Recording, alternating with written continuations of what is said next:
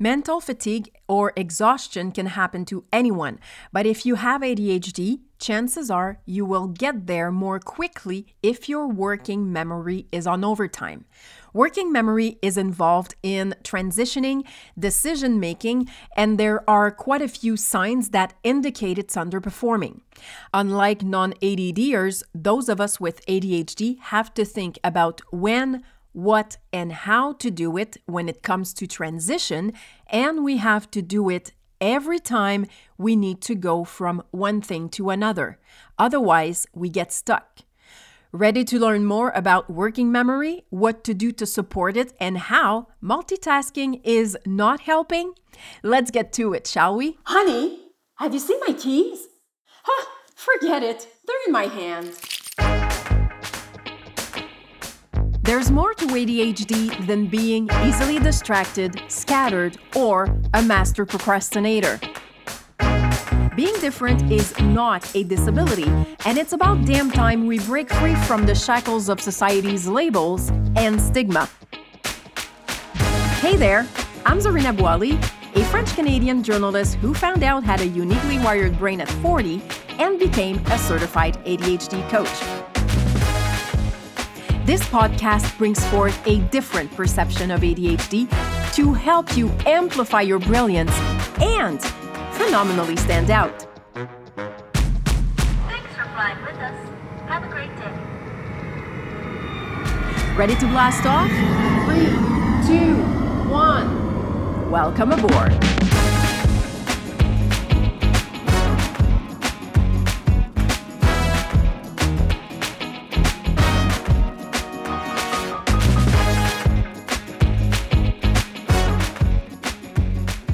Working memory is a fascinating topic. When you better understand how it functions differently for us with ADHD, you also understand some of your challenges better. Working memory falls under the umbrella of executive function, which is the term used to refer to the management system of the brain. Working memory is a system or process that temporarily retains a thought, manipulates information, and keeps new information or information that is already stored in order to use it for a specific reason. It's also responsible for concentration and focus. Michelle Garcia Winner says executive functioning means that to have a goal, to think about how to achieve that goal, to create an action plan to get to the goal, and to self-regulate behaviors and emotions to carry out the goal. I'd like to share with you how the ADD Coach Academy, where I did my training, explains executive functioning. It's our ability to pause to pay attention to what we are paying attention to so we can reflect and discern our best choices and actions in the present for an improved outcome and quality of life in the future. So let's start with transitions.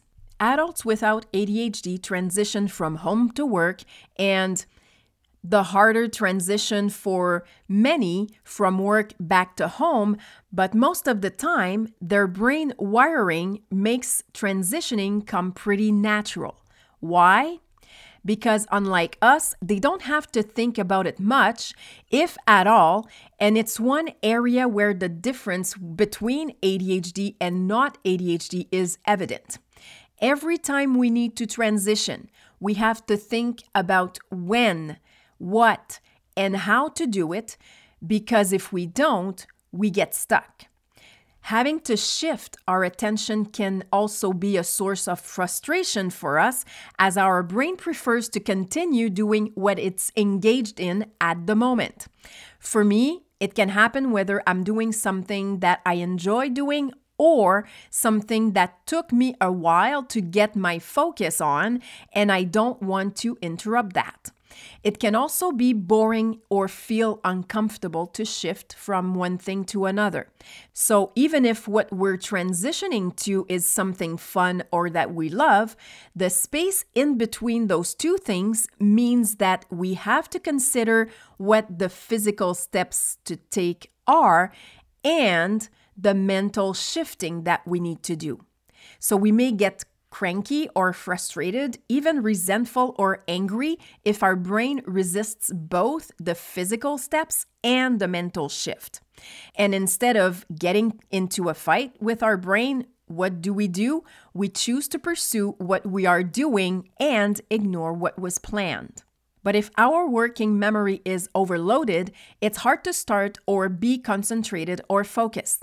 I like to think of working memory as a container that can hold a certain quantity of liquid. What happens if you try pouring the equivalent of a liter of water into a 500 ml bottle? I know, you don't have to be a genius like Albert Einstein or have a PhD to answer that question, but there's a connection to ADHD that you may not know, and that makes a huge difference when you do. Has it ever happened to you to search for a document on your computer? I'm sure you have done that many, many times. You know it's on there somewhere, but no matter what word combination you use, the file is nowhere to be found. The ADHD brain's ability to retain and manage information is different from that of the neurotypical brain. If you have a decision to make and decide to search your memory looking for information that will help put it in context because you know it will make the process of decision making a lot easier, and realize that no matter how hard you try to trace the smallest detail or information, you find nothing. It's impossible for you to access that information as if what was saved never existed. Working memory can keep a goal in mind, bring back memories and resources from different parts of the brain, process the information, and use it when addressing a problem or a goal in the immediate future. People with attention challenges like us have a working memory that functions or works in a different way because the prefrontal cortex is less active. Fortunately, research shows that it is possible to improve your working memory, but it's not multitasking. Multitasking can mean focusing on 2 or 3 tasks at the same time, moving our attention from one task to another very quickly, or doing several tasks one after the other. What you need to know is that the brain is not designed for multitasking. Too many tasks at the same time create a cognitive bottleneck for the brain that leads to mental overload. The brain's control center operates as an air traffic controller to manage tasks one at a time to decide how, when, and in what order or priority they will be executed. So it's a no-brainer that if the air traffic controller tried to manage the landing and takeoff of several planes at the same time, the confusion would be a disaster on the tarmac. The challenge with a brain like ours is to train and practice to start something, to have some tips to help us carry it out while ensuring that we have a way of proceeding that is compatible with the functioning of our brain. And why isn't multitasking the answer? Because it actually impairs the functioning of our brain more than it is beneficial to it, because we try to think of several things at the same time while we have difficulty processing information. And at the end of the day, it can easily overload our working memory, and if it is already restricted in its ability to retain information, sorting through information, what's required at the moment, search the database for information that might be useful without finding it, it's not surprising that the machine overheats and it is difficult to avoid mental exhaustion or fatigue. That doesn't mean we're broken, and that doesn't mean that the neurotypical brain is better than the uniquely wired brain. They are simply different. For a long time, I thought that I was more productive by multitasking and doing several tasks at the same time. What I didn't know was that dividing my attention was actually creating a working memory overload. I realized that multitasking was not my friend, and I was actually confusing it with task combination or task combining. Let me give you an example. I often do the dishes while supper is cooking because Well, no, we don't necessarily do the dishes after every meal at my house. But by combining these tasks, I avoid leaving the kitchen to do something else and end up forgetting that I put a pot on the stove. And I don't see the point of standing there waiting for the water to boil, and it works really well for me.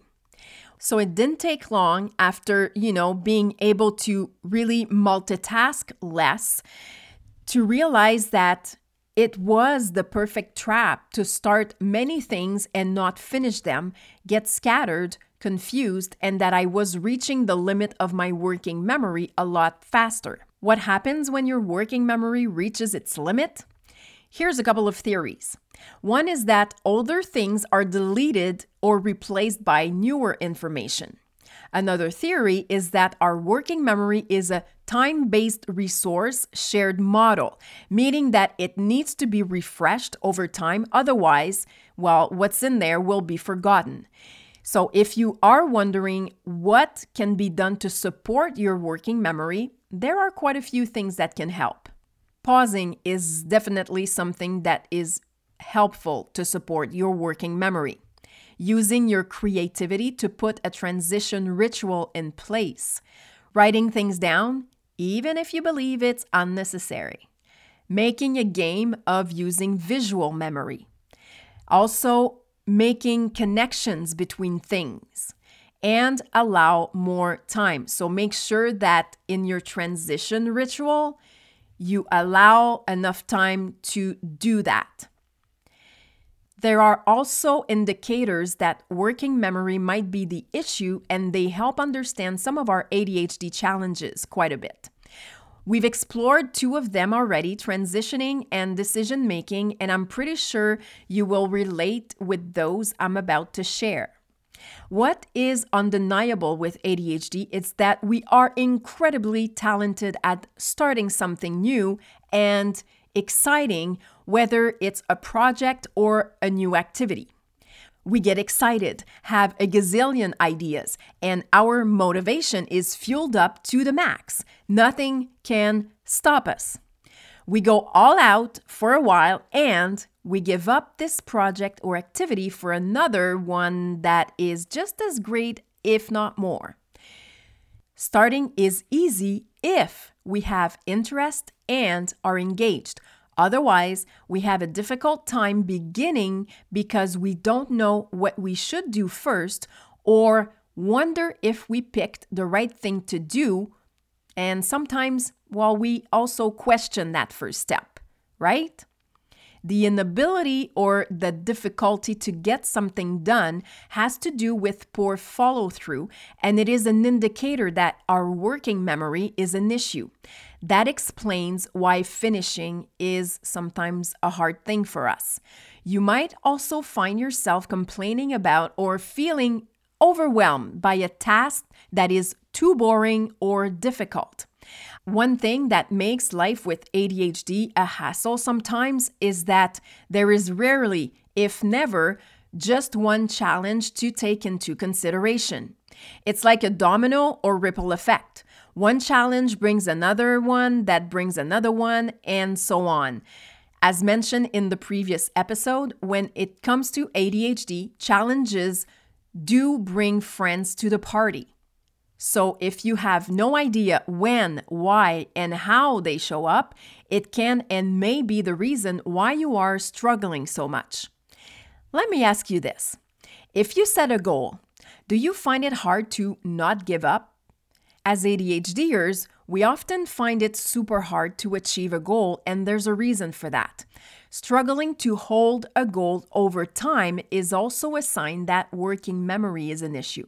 At the beginning, we're pumped, and there's no one more motivated, perseverant, and determined than us until we have the feeling it takes forever and that we will never get there, that it's taking way more time than we thought to see the results, and it takes a lot out of us to keep going. The tasks are too long or demanding. Another thing with working memory is numbers.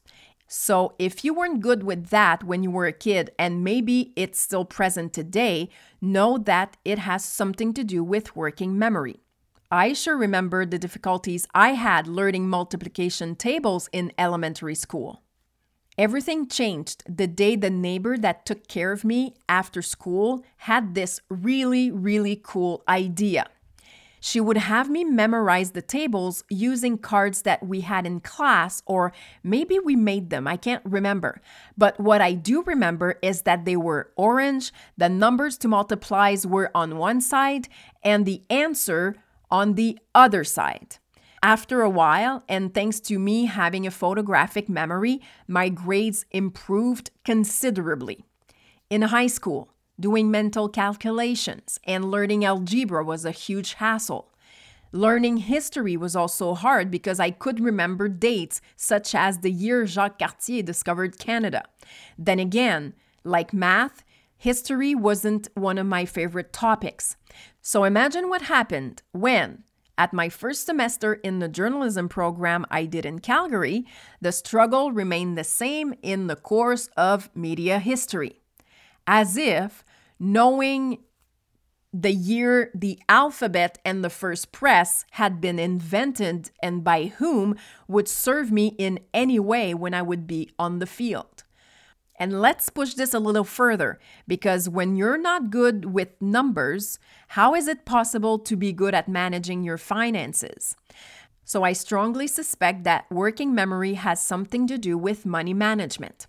In episode 5, how ADHD interferes with managing money, you'll get a better understanding of that aspect of ADHD and tips to match your brain style to make it easier. Here are other ways to know that your working memory is underperforming. It is actually if you tend to forget what needs to be done, not know how or forget to divide a task into subtasks, not pay attention or not pay more attention to details, have difficulty planning and structure things in a sequence, read the same paragraph in a book several times because you forgot what you just read, and not understanding a sentence in a conversation or meeting.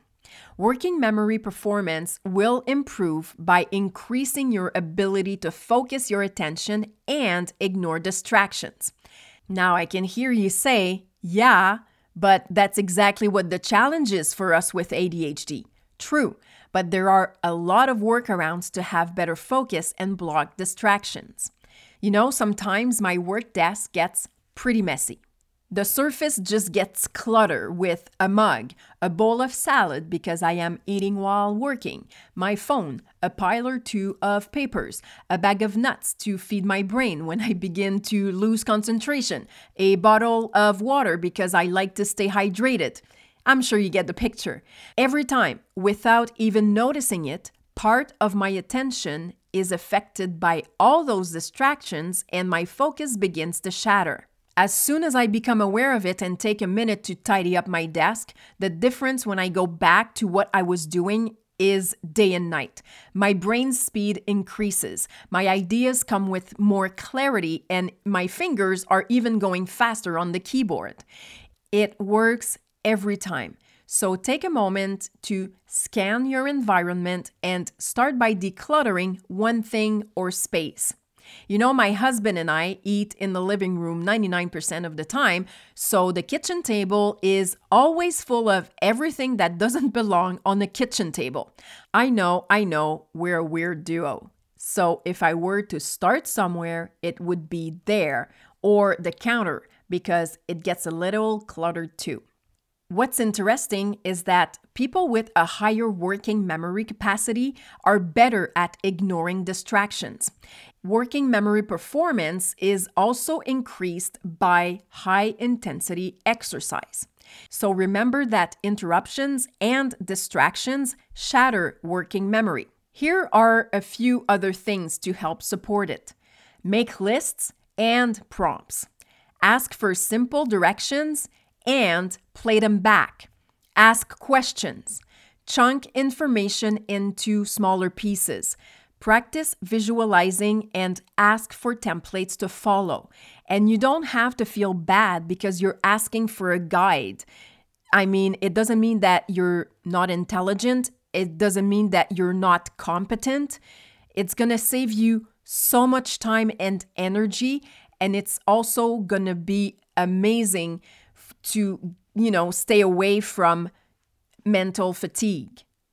The last one is involve as many senses as you can. Reducing the intrusion of negative thoughts increases the capacity of the working memory. So speak positively to yourself. Paying attention to the words you use to talk about your difficulties is a must.